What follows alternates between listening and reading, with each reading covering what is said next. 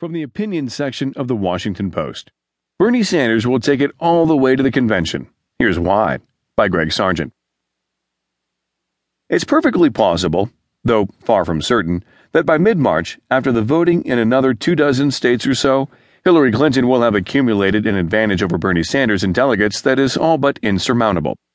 But even if that does happen, the Democratic contest probably won't end there, because it may be in Sanders' interest to take this all